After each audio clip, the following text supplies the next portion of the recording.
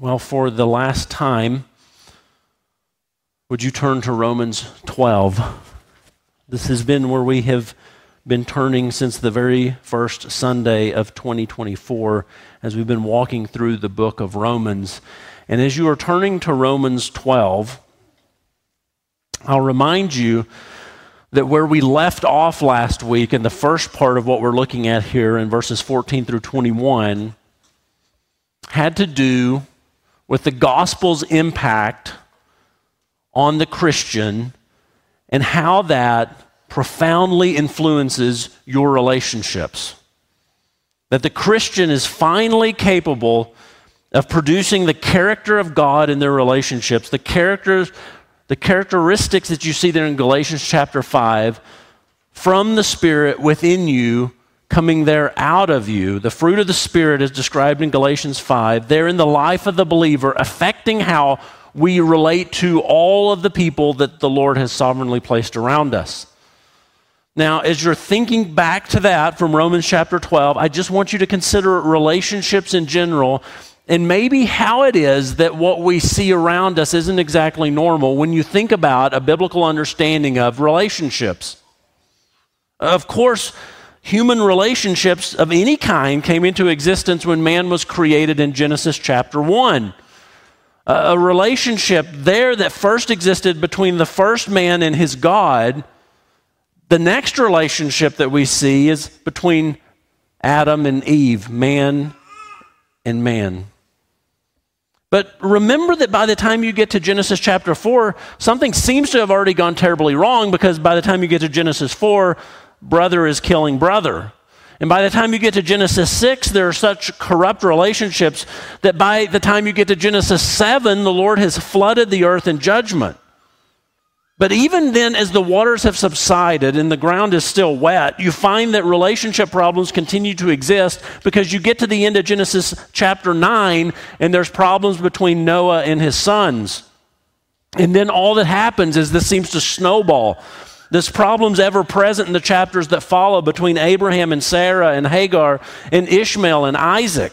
Then you have the problem between brothers once again, Jacob and Esau. And by the time you get to Genesis 37, oh, guess what? You have brothers selling off their brother Joseph and treating him as though he's dead. What happened between man's creation and man killing man is Genesis 3. And sin entered the world with far-reaching consequences that impacted everything in creation, as it extensively reached out and touched and stained and polluted everything, including your relationships, man's relationships with other men. Satan entered into the garden, bringing sin and death, destroying man's relationship with God, man's relationship with each other. But remember, there in Genesis 3 at the same time comes the promise from God that he would send the seed of the woman to bruise the head of the serpent. And as vast and far-reaching as the sin that entered the world there in Genesis chapter 3, so is the impact of the seed of the woman crushing the head of the serpent. And we see that taking place in the gospel. How extensive is the outcome of the work of Christ on the cross? Well, the cross has even altered the Christian's relationships. Altered the relationships with those that you have within the church and those that you have outside of the church. The gospel has extensively affected relationships. That's what Paul's describing in the verses that we have before us there in chapter 12. Look at verse 14. Bless those who persecute you. Bless and do not curse. Rejoice with those who rejoice. Weep with those who weep. Be of the same mind toward one another. Do not be haughty in mind, but associate with the lowly. Do not be wise in your own estimation. Never pay back evil for evil to anyone. Respect what is right in the sight of all men. If possible, so far as it depends on you, be at peace with all men. Never take your own revenge, beloved, but leave room for the wrath of God. For it is written, vengeance is mine, I will repay, says the Lord. But if your enemy is hungry, feed him. If he is thirsty, give him a drink. For in so doing, you will heap burning coals on his head. Do not be overcome by evil, but overcome evil with good. Now, one of the challenges of verse-by-verse exposition is that some can drop in for one sermon and hear a passage like that and think, oh, this is isolated from everything else that's come before this. That what we just read there in those verses 14 through 21 are really helpful principles for you in order to be able to live a happy life. But nothing could be further from the truth. And simply nothing could be more impossible for you to follow than to follow what Paul is instructing there. We have to understand what this is that we just read. Those are divinely inspired instructions from an apostle, and they are only to those who have been born again, being freed from the sin that once prevented you from walking in the way in which Scripture is calling you to follow Jesus right here. All of this section right here comes in this last part of Romans chapter 12 that we've considered under that heading, a life transformed by the gospel, that the gospel has done something profound that's affected everything about you. It started there in verse 1 that you present yourself as a sacrifice to God. This had to do with your life. Then it was that you prove the will of God. This has to do with your will. Then that you prioritize the people of God, the church. This has to do with your spiritual family. Then that you would practice the gifts of God. This is your service. Then that you would project the love of God. This has to do with your affections. And here that you would produce the character of God. This has to do with your relationships. The only reason that you can respond to what Paul is saying here in verses 14 through 21 would be because of what the gospel has done. Verses 14 through 21, Paul has shifted his focus. He's now considering the gospel's impact on relationships and how a Christian behaves within relationships to other Christians, including how you behave in your relationships with those people who bring persecution to you. The love of God from verses 9 through 13 that we considered a couple weeks ago, it continues to govern what he is saying here about how it is that we behave, but he not only considers the actions of love and the way that it behaves amongst Christians as it did there, but how that love causes us to behave amongst all sorts of people.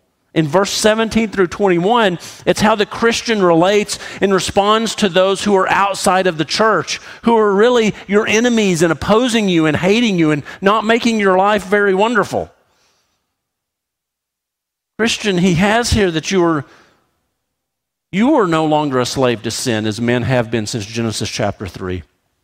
You're no longer that person who's chained to produce the deeds of the flesh, being anger and disputes and dissension and factions and envy. And Paul is showing you as a Christian that the man on the cross, his work has actually freed you. His blood has washed you. His body has ransomed you. His death has atoned for your sin, and his resurrection has proved that all of this has been accepted by his Father, so that the sin that once has impacted everything about you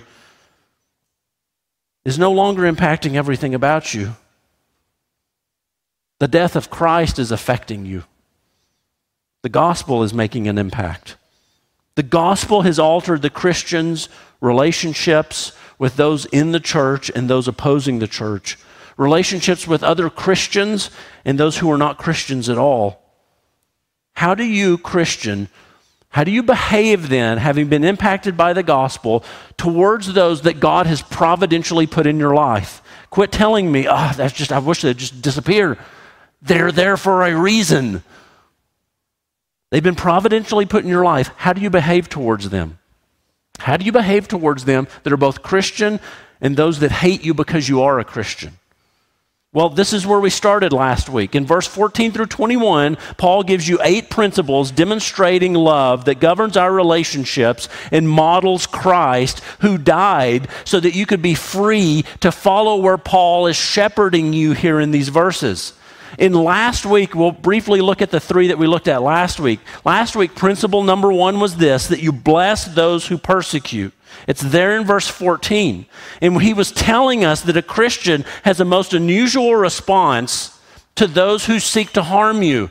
A response that's rooted again in the gospel's impact on your life. Look at verse 14. Bless those who persecute you. Bless and do not curse. So remember what we talked about, that you are those people as a Christian who have defected from the world, and you've joined the world's enemy in a sense, namely Christ. And as a result of that, you are now their enemy. They will hate you, and they will come and bring misery to you. And in response to all of that, what does Paul say you're to do? You're to bless them. You're to call upon God to bestow his favor upon those who are bringing misery to you. In such a way, you're to sound like the God-man who was on the cross, who died for you, who from the cross said those words, Father, forgive them, for they do not know what they are doing. Now, friend, if you're here this morning and you're lost, and you're just demanding proof that the gospel is real and that it is the power of God into salvation, you'll find proof in the saved man. You'll find proof in the saved man who doesn't curse those who hate him, but genuinely blesses them instead, calling his favor, the favor of God upon them, and maybe even you. This is not a weakness, not at all. Don't look at this as a weakness. This is a supernatural work of Christ, and it evidences the Spirit of God producing fruit in his life so that he can bless and not curse. Last week, the second principle, we join those who rejoice and weep. Join those who rejoice and weep. The gospel's impact on the Christian heart is also evident in the relationships that exist between Christians and how within those relationships we join in one another's joys and sorrows. Verse 15, rejoice with those who rejoice and weep with those who weep. We half the sorrows, double the joys of one another. And this, remember, this isn't a command that he's giving us. No. This is a privilege belonging to you because you have been made part of the family. It's a joy to rejoice with those who rejoice and weep with those who weep. Number 3, last week, we regard those who are lowly. A Christian has a humble mind toward others who are in Christ, a common mind, not a high mind. That's what he's warning against here. Not a high mind that rises above everyone so that you overlook all of your brothers and sisters in Christ. No, you have a common mind, resulting in a redeemed community of people who genuinely care for one another. Verse 6, be of the same mind toward one another. Do not be haughty in mind, but associate with the lowly. Do not be wise in your own estimation. What we looked at, that the gospel has impacted our thinking about how we think about one another. It demonstrates a Christ-like humility. We considered that quote by Thomas Watson that was helpful. Humility looks upon another's virtues and its own infirmities. It goes, why would you associate with me? That was last week. Now, would you look at verse 17 here? The remaining principles before us this morning, they all have to do with our interaction with those who are not Christians. Paul uses the word, look at verse 17 and 21, evil, and the word enemy in verse 20 for a reason. Now, I also want, because I know I'm going to get a couple of questions about this, I want to preface what he's saying here by noting this is your relationship as an individual believer to other individuals who do evil. This is not the state's relationship with those people who do evil. That comes in Romans chapter 13. So what follows here in verse 17 are the remainder of the biblical principles demonstrating love, governing relationships, and modeling our Savior. And they have to do with those who bring evil to you because you're a Christian. This is about the Christian's relationship with their enemy. Principle 4 then. We behave godly. Behave godly toward those who mistreat. Behave godly toward those who mistreat.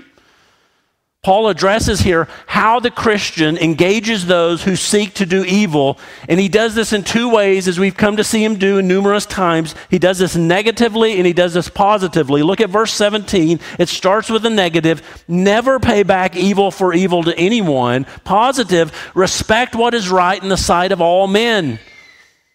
Helpfully, I think the The LSB translates this as never paying back evil for evil to anyone, respecting what is good in the sight of all men. So he's instructing you here against retribution and against revenge, that someone has hurt you, and the way that you would respond to them is that you would pay back blow for blow. You pay back what you have suffered.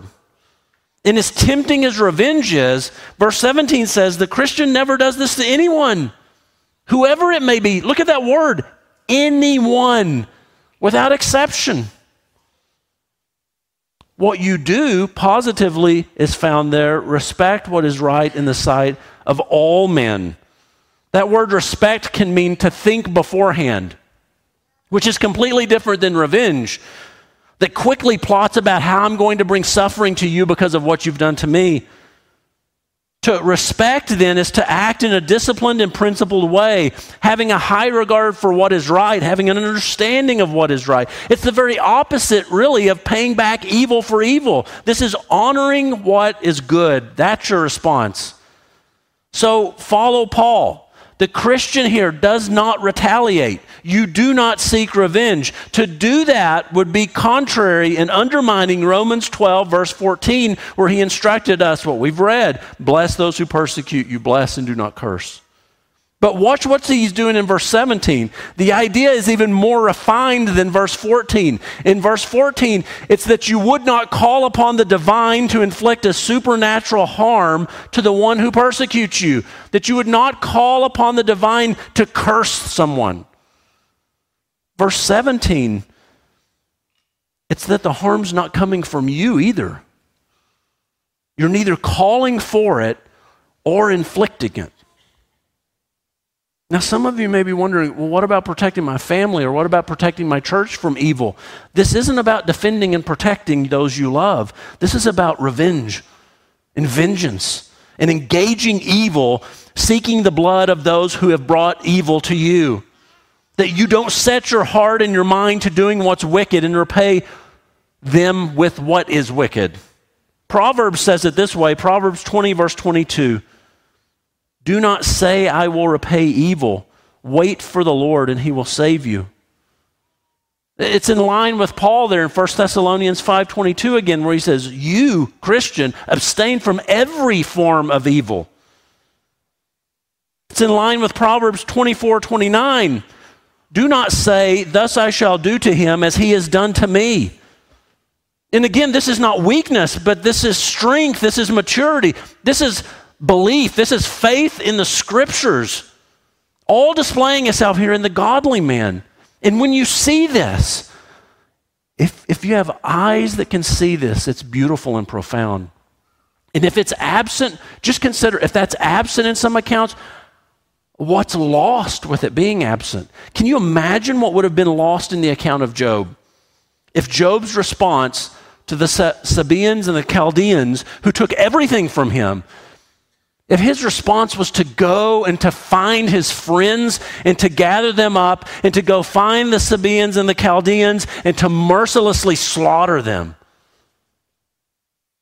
But God's own testimony of Job, Job 1:8, is that there's no one like him on earth, blameless and upright, fearing God and turning away from evil. If then Job didn't pay back evil for evil, what then did Job do when evil came to him? Job 1:20 and 22. Then Job arose and tore his robe and shaved his head, and he fell to the ground and he, remember, worshiped. Do you remember the words that came from his mouth? Naked I came from my mother's womb, and naked I shall return there. The Lord gave, the Lord has taken away. Blessed be the name of the Lord. And then you remember what happens? Scripture does something there that it doesn't often do in the Old Testament. It makes a comment. Through all of this, Job did not sin, nor did he blame God. Imagine what would have been lost if paying back evil for evil, like we're so tempted to do, was found in Joseph, who could have directed the full power and might of Egypt to exact an equally brutal punishment upon his brothers, to repay the evil that was done to him. And remember what he said there in Genesis 50, verse 20. As for you, you meant evil against me, but God meant it for good in order to bring about this present result, to preserve many people alive. And then what does he do? Then he provides for them what would preserve their life, those who brought evil against him. And what was taking place there was this: in so doing this, he was doing what was good in the sight of all men. I think it's helpful the way Martin Lloyd-Jones says it. He said, when somebody does evil to me, I must put it into the whole context of my life as a Christian.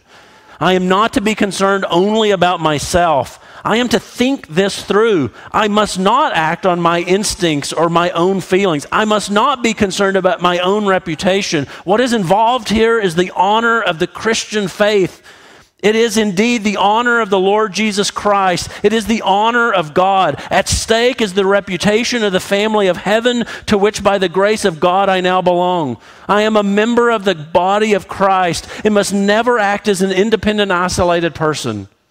He said there is a type of person who tends to boast and say, I always speak my mind. Well, you have no right to talk like that. You cannot isolate yourself in that way. If you do, others will suffer, and you will bring the whole of the Christian gospel into disrepute. We must always be thinking this matter through and remembering who we are. So, Christian, I just want to ask you, do you respond any differently to the evil that comes your way than the rest of the world would respond to the evil that comes their way? When you're wronged online, when you're wronged at work, when you're wronged at school, when you're wronged by your family, instead of responding blow for blow, fist for fist, word for word, in whatever way in which you can do that in order to hurt them, look at the text. Do you honor what is right in the sight of all men? Christian, this is not directing you towards being a man pleaser, not at all. This is directing you towards being a God pleaser. To respond because of the work of the gospel in your heart, and to respond because you believe what Scripture says. This is Matthew 5:16. Letting your light shine before men in such a way that they may see your good works and glorify your God, your Father who is in heaven. This is Colossians 4:5, conducting yourself with wisdom towards outsiders, making the most of the opportunity. This is 1 Corinthians 10, doing all to the glory of God, giving no offense either to Jew or to Greek or to the church of God. This is not seeking your own profit, but the profit of the many, so that they may be saved. This is 2 Corinthians 8:21, having a regard for what is honorable, not only in the sight of the Lord, but also in the sight of men. This is what Peter's writing about in 1 Peter 2:12 when he said, keep your behavior amongst the Gentiles excellent, so that in the things in which they slander you as evildoers, they may, because of your good works, as they observe them, glorify God in the day of visitation. All of that is saying this to you. Show those that are lost the power and the influence and the glory of the gospel upon your own heart. Christian, you've been saved. And because you have been saved, you're free from envy and bitterness and anger that once enslaved you and controlled every relationship in your life. So, you are free. Don't repay evil for evil, but seek after that which is good for all people. Principle 5, verse 18. Pursue peace. Pursue peace with those who are your neighbors. A life that has been transformed by the gospel goes to great lengths, intentionally and exhaustively pursuing peace with those who have been sovereignly placed into your life. If possible, look at verse 18. So far as it depends on you, be at peace with all men. That you would be above reproach in this way in your pursuing peace and having relationships of peace. If possible is an adjective there. Possible, powerful, capable, able. It's that word dunatos. If possible, so far as it depends on you, the wording there is such that this is what's coming out of you. It's contingent upon you. And what is coming out of you is being at peace, peace being the opposite of conflict or division or dissension. So that if this is within your power, if you can attain peace, you attain peace.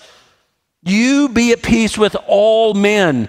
The power, strength, and capability that you possess has one objective, verse 18, peace with all men. All is all.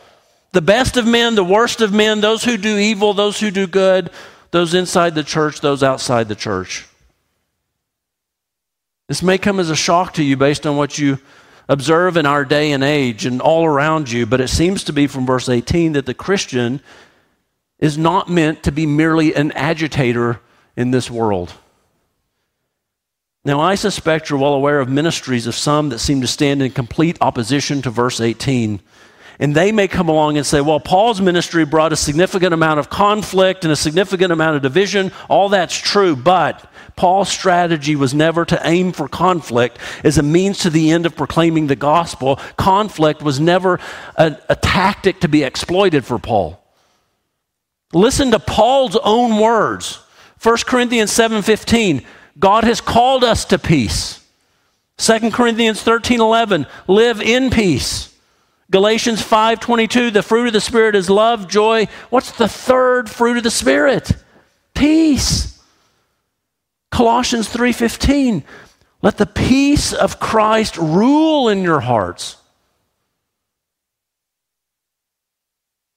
He was such a man that demonstrated this and preached this, that the person who wrote Hebrews that was greatly influenced by Paul, so much so that people go, did Paul write the book of Hebrews? What did the author of Hebrews say? Hebrews 12:14, pursue peace with all men.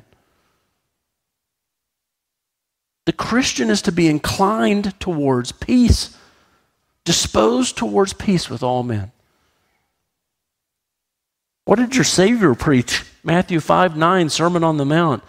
Blessed are the peacemakers, for they shall be called sons of God. The sons of God are known as peacemakers. But again, given the examples that surround us, you might think that a Christian is inclined towards conflict with all men. This shouldn't be the norm. That conflict would arise in every nook and cranny of the Christian life on an ongoing basis, that there are feuds and oppositions and arguments with all of those who are outside the faith, or even, as you're well aware, those inside the faith.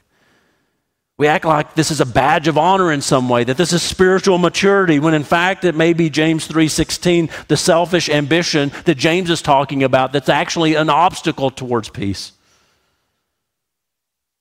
Christian, does your interaction online for the whole world to see, does it express, so far as it depends on me, I am at peace with all men?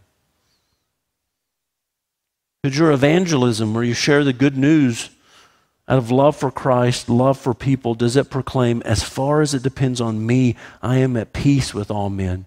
And when you sit down and you counsel and you disciple and you ask questions with a mentor, a fellow brother or sister in Christ, and you're encouraging that person, is it in such a way that it says, as far as it depends on you, you be at peace with all men?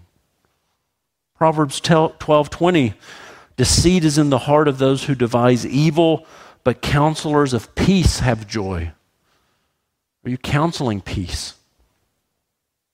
I was thinking through this going, what about your teaching other people doctrine?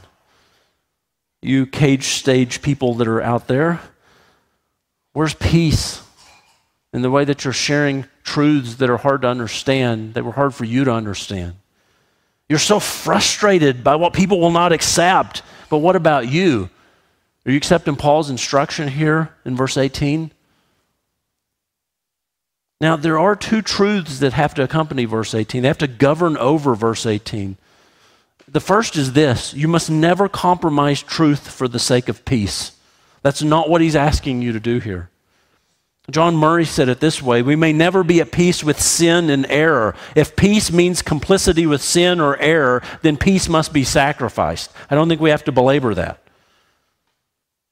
Number two, the other truth that must govern is that the reality is, and even the way this is laid out, you may never lay hold of peace with some men.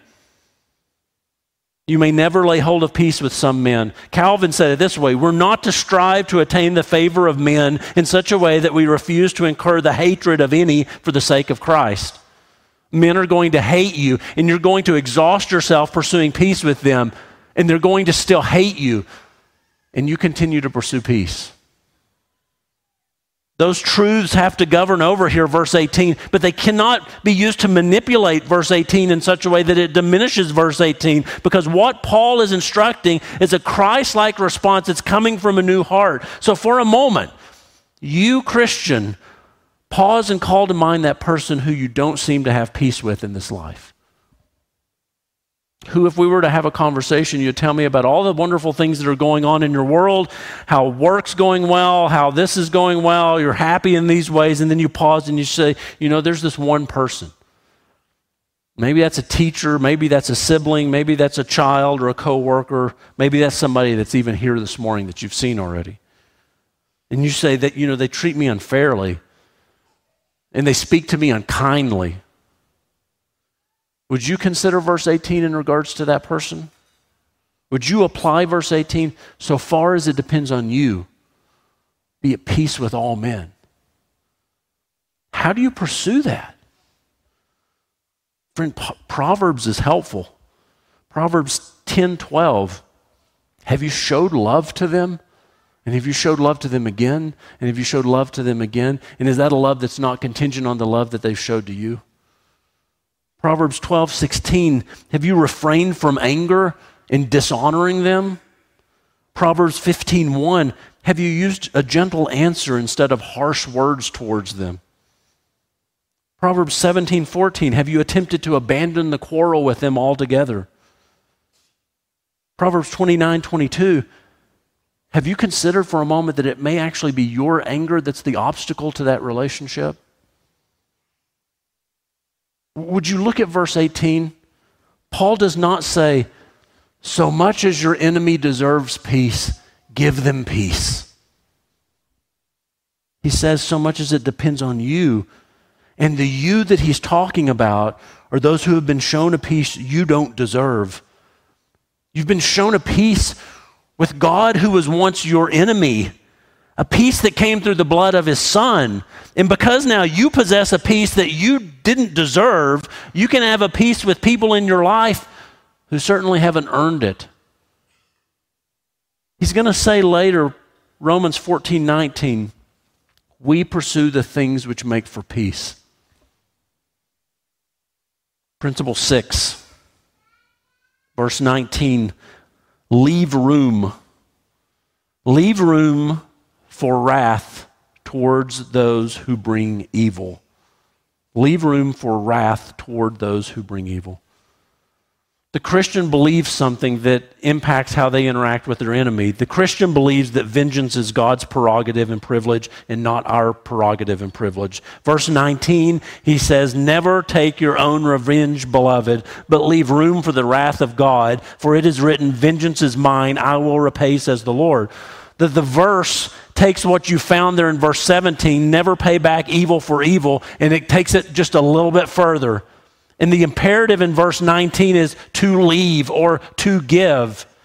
And what action is that you take towards those who've inflicted pain and suffering upon you? You must give space for, you must leave a place for the wrath of God. That your action towards those is that you give a place for the wrath of God. If you were to read this exactly as Paul wrote it in the Greek, you find that it doesn't say God's wrath. It only says this, give a place for wrath. But you know it's God's wrath based on what he says next, because he quotes Deuteronomy 32:35, where it says, "For it is written, vengeance is mine, I will repay, says the Lord." So vengeance and punishment and retribution is a right that belongs to God and not to you. He is the one who gives back. He is the one who repays. Paul is citing Deuteronomy 32. Listen to this. Vengeance is mine in retribution. In due time their foot will slip, for the day of their calamity is near, and the impending things are hastening upon them. But he also has the same Old Testament principle in mind that vengeance does not belong to a man, Leviticus 19:18, and that you're not to take vengeance upon your neighbor, you're to love your neighbor. The same idea found there in Romans 12, verse 17, and Proverbs 20 and Proverbs 24 that we've already considered. Would you watch where he's leading? Christian, you've not been called in this life to exact and to measure out the wrath of God on others. It's not the gift that you have. It's not the purpose for which you've been called. This is not God's will for you. Calvin said it this way. He said, we give place for wrath. We give place to wrath. Only, he said, when we patiently wait for the proper time for our deliverance, praying in the meantime that those who now trouble us may repent and become our friends. So to give room for God's wrath is to believe that from time to time, God is so gracious that he grants repentance to people. Christian, it's the godless that have no concept of this principle that we're looking at. It's just the opposite. To exact vengeance yourself is really the doctrine of the godless. It's a godless culture that recognizes, there's an injustice taking place, and they run into the streets and they take vengeance and they burn down cities and overturn cars and destroy property. A society does that who has no concept of a holy God, who knows every single sin and every single wrong. They have no understanding of a righteous and just God who will repay every single deed, whether or not there is justice rendered on this earth. There will be justice rendered after this earth. A godless people cannot leave room for the wrath of God because they've rejected the very existence of God. Christian, if we don't leave room for the wrath of God, then we act like the godless. The call here is to believe God, to take him at his word, meaning we do not take revenge, but we act in response to vengeance, all belonging to him. Vengeance belongs to him. Again, you're not inflicting pain and you're not inflicting suffering in response to every time you've received pain and suffering, not weakness. It's not proving yourself to be without a spine. It's believing. It says believing, Nahum 1, verses 2 and 3, that he is a jealous and avenging God, avenging and wrathful, taking vengeance on his adversaries, reserving wrath for his enemies. This is taking God at his word and believing that he's slow to anger, great in power, and that the Lord will by no means leave the guilty unpunished. Holy wrath can only belong to a holy God, not you or not me. Number 7, verse 20. We care for those who are our enemies. Care for those who are your enemy. So vengeance isn't your calling, vengeance isn't your right.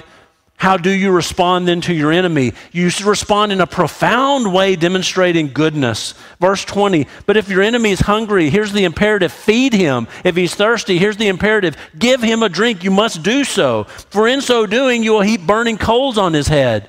Paul is citing Proverbs again here. Proverbs 25, verse 21. And as it is in Proverbs, this is the action of the godly man to your enemy in need. And here's what the point is. Revenge or doing evil or vengeance, this is not the only action that you can take towards your enemy. You're free from bitterness. You're free from anger. You're free from envy. What can you do? You're called to care for them. And Paul cites the proverb also here saying that by doing so, you will heap burning coals on their head. People interpret this two ways. I think there's a common thread. One interpretation is that you're doing good to your enemy is putting the burning pains of shame and contrition on your enemy. The other is that in the Old Testament, every time you saw heaping burning coals on one's head, it was often in the context of judgment, meaning that if you're doing good to your enemy doesn't lead to their repentance, then their guilt before the Lord is only increased, leading to an increased severity and judgment. What do both of those have in common? That ideally you want to see repentance, that you want your enemy to repent, to see Christ in the way that you're treating them, and to be drawn to Christ and to be drawn to salvation. Now, in our wonderful West Texas culture, you hear something that's so contrary to this that we just flippantly say that. You hear people say this, that if I saw so-and-so in the middle of nowhere on the side of the road with a flat tire, I'm not even going to slow down, right? I hope they get what they deserve. Do you want what you deserve? Verse 20 says, Christian, you do what's completely unnatural to men. This isn't some godless doctrine of karma unfolding. This is you stopping and meeting whatever need you see existing, even with those that aren't very fond of you. Watch what this is doing. Doing good, caring, that's completely opposite of measuring out vengeance. Last principle, number 8. Overcome those who do evil. Overcome those who do evil. The freedom that's found in Christ means you can overcome evil. Verse 21, do not be overcome by evil, but overcome evil with good. That sums up everything in verses 17 through 21. The word overcome can be translated to conquer. And this isn't an imperative. You must not be conquered by evil. No, you must conquer evil with good. So watch what he's telling you here. If you succumb to the temptation to retaliate and measure out what you deem as an appropriate measure of evil in a response of vengeance, then friend, you may think you have beat that person on this earth, but you have been conquered. You've been conquered by evil. There is a greater enemy than your human enemy. But if you were to truly conquer, if you're to truly conquer what's abominable to God, then it must come by expressing in this relationship with those who do evil, by your expressing what's a delight to him coming from you. You want an example of that? Consider David. He had experienced evil at the hands of Saul, who Saul, if he couldn't take David's life, was just going to make it as absolutely miserable as he could make it. And you'll remember in 1 Samuel 24, as David and his friends are sitting in a cave one night in the middle of nowhere, who walks into the cave? There's Saul, unaware David's in there. Now the text is clear. Saul comes in to relieve himself. He puts himself in a most vulnerable position. What was David's counsel from his friends? 1 Samuel 24:4. This is the day the Lord gives your enemy into your hand, and you shall do to him as seems good to you. Strike him down. Take your knife, and he is there for the taking. Oh, this must be the Lord's will for you, David. You remember what David does. Is it weakness that he does this? Or because he's spineless? David lets him go. And at a distance, he calls to Saul and he tells him what he could have done, and that he had no intent whatsoever to stretch out his hand against the Lord's anointed, who is his enemy. And he says these words, 1 Samuel 24:13, as the proverb of the ancients says, out of the wicked comes forth wickedness, but my hand shall not be against you. Do you remember what happens? In that moment, Saul gets it. And evil has been overcome for a moment. What's extraordinary is this, That sort of a response, that's ordinary amongst Jewish Christians. That's common. That happens over and over and over again. And many missionaries have done it. If you read missionary biographies, I was reminded this week of John G. Paton. He's there in the islands there in the Philippines. And you'll remember that he writes, he's ministering amongst savages, and that's not a very proper way to identify them, but that's what they were. They were wanting to take his life. And he recounts story after story of a chief amongst the tribe trying to track him down in the forest to kill him. He recounts the stories of them trying to dig up his dead wife and child in order to eat them. There's one account where he talks about the guy's spear is at his chest, inches from his heart, and all he's got to do is thrust it in and he's gone. And he doesn't overcome evil with evil in any sort of a way. But he continues to entrust himself to the Lord. He doesn't exact revenge. He doesn't call from some foreign nation to come wipe these people out. And as a result, you see evil being overcome in a most profound way because the gospel advances and people are saved. This is a common response for Christians. I just want you to see in all this the Word of God giving something to you, Christian, directing you and shepherding you in the way in which you can go, and how it is that you relate to those who don't like you very much. Behave godly, pursue peace, leave room for God's justice, care for them, overcome evil with good. All of that shows what? It's like the aroma of the gospel coming from your life. It has made an impact. There's a change that's taken place. Christian, it could be really easy to get up from here in just a moment, leave the church, and leave all of that at the church. Don't leave that at the church. Follow the big picture of the book. Genesis 1-2 gave you the creation of people and relationships existing. Genesis 3 gave you the event impacting relationships. Genesis 4 and following showed us examples of sin on all these relationships. The Gospels give you the seed of the woman, and the Gospels show you his work on the cross. And Romans is showing you how his work on the cross impacts even your relationships. And you get to the end of the book in Revelation, and it shows you the hope that's ahead of you. What's that hope from Revelation 22? Man is again with his God and amongst each other. Revelation 22:3, there will no longer be any curse. What Paul is giving you here in Romans 12 is a preview of that kingdom. A kingdom whose citizens are on this earth and who live together in this way. Romans is showing us that Christians can live amongst one another in a hostile world and respond as those who have been freed from the curse. The gospel has done this. The gospel has profoundly altered your relationships, and it's done so revealing the glory of God. Father, thank you for the gospel. Thank you for the book of Romans.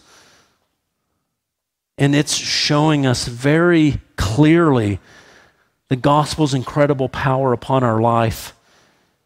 That the entirety of our life is changed. As sin went forth from the garden in Genesis chapter 3, extensively affecting everything,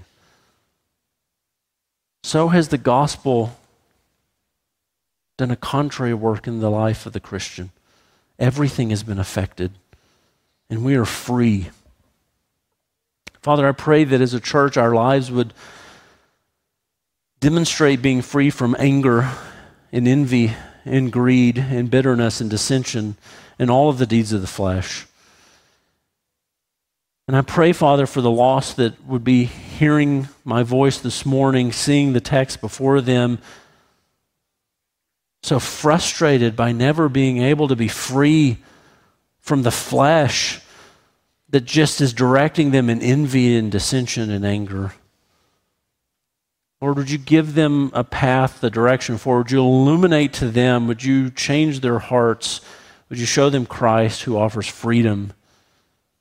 Not that any of us are perfect in any sort of a way as Christians, but we are truly free. We can be led down this path in which Paul is leading us. And all of it shows the powerful work of the gospel. So, Father, we ask that you would deal with hearts this morning, because we want our relationships with those that are frankly bringing evil to us and being our enemy. We want them to be impacted by the gospel because we want repentance. We pray for saving faith. We pray for the work of the cross to be impacted upon their heart, and that all this be to the glory of your great name. In Christ's name, amen.